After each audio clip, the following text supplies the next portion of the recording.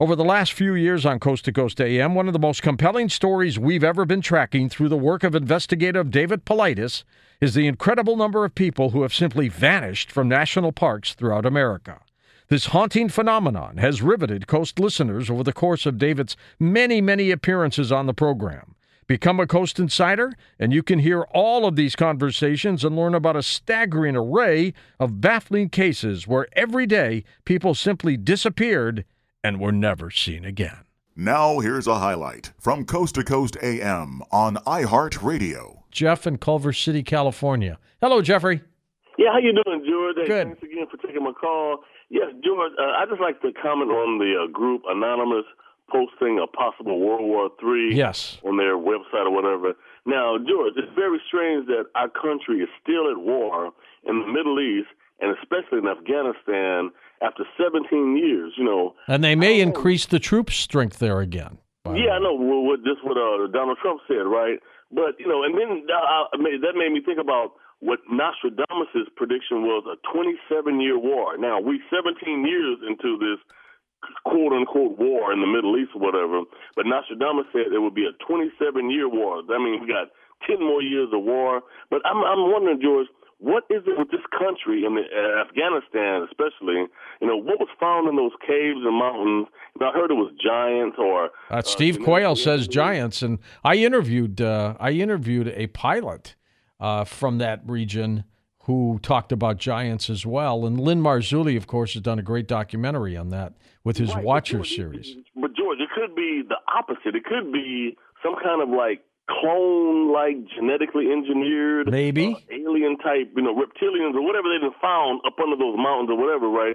But that's weird in and of itself, right? But George, given the fact that now we're out of FBI director, who's responsible for our internal security, and it's in limbo because this country is crawling with and overflowing with spies and double and triple agents all over the world, yet we don't have Americans saturated all over the world in their countries or whatever. But, Trump betrayed Comey by firing him surprisingly and unexpectedly, George. And especially, I wonder why, what was the whole reason that, since Comey was instrumental in Trump becoming president in the first place, along with Julian Assange and Ed Snowden and Vladimir Putin and WikiLeaks. What's your take on that, George? I'm curious. Well, it was a strange story when it happened. On one hand, firing Comey for the way he handled Clinton's emails and email servers and the way he announced it, he screwed up. I'm pretty sure he screwed up. And, for the president to fire him over that, there's justification in that. And it also makes the president look... Though, right? What's that? It's like a betrayal. He betrayed... Here's the other part of my theory. It makes the president look like there wasn't any favoritism there in the Comey decision to do what he did.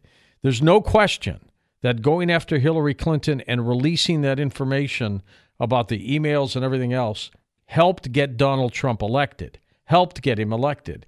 And I think with Comey possibly being wrong the way he did it, and I think any FBI director who would do it that way deserves to be released and let go, it makes Trump look like he's, calling it the way it is without favoritism. So it's an interesting decision on his part. On the other hand, and this is a big on the other hand, a lot of Democrats believe that he got rid of Comey because Comey was getting too close on the Russian investigation into some of Donald Trump's people. And if that's the case, then we've got a huge problem here. And it could be impeachable if it goes in that direction. And so we're going to have to sit and find out what's going on, Jeff. But it's a bizarre situation. I believe Comey was wrong the way he presented Clinton's emails before the election. There's no question in my mind that it helped Donald Trump get elected. I'm not going to say it got him elected because he was campaigning and he had people supporting him and everything else, but it helped. But be that as it may, this is not going to die down. Listen to more Coast to Coast AM every weeknight at 1 a.m. Eastern and go to coasttocoastam.com for more.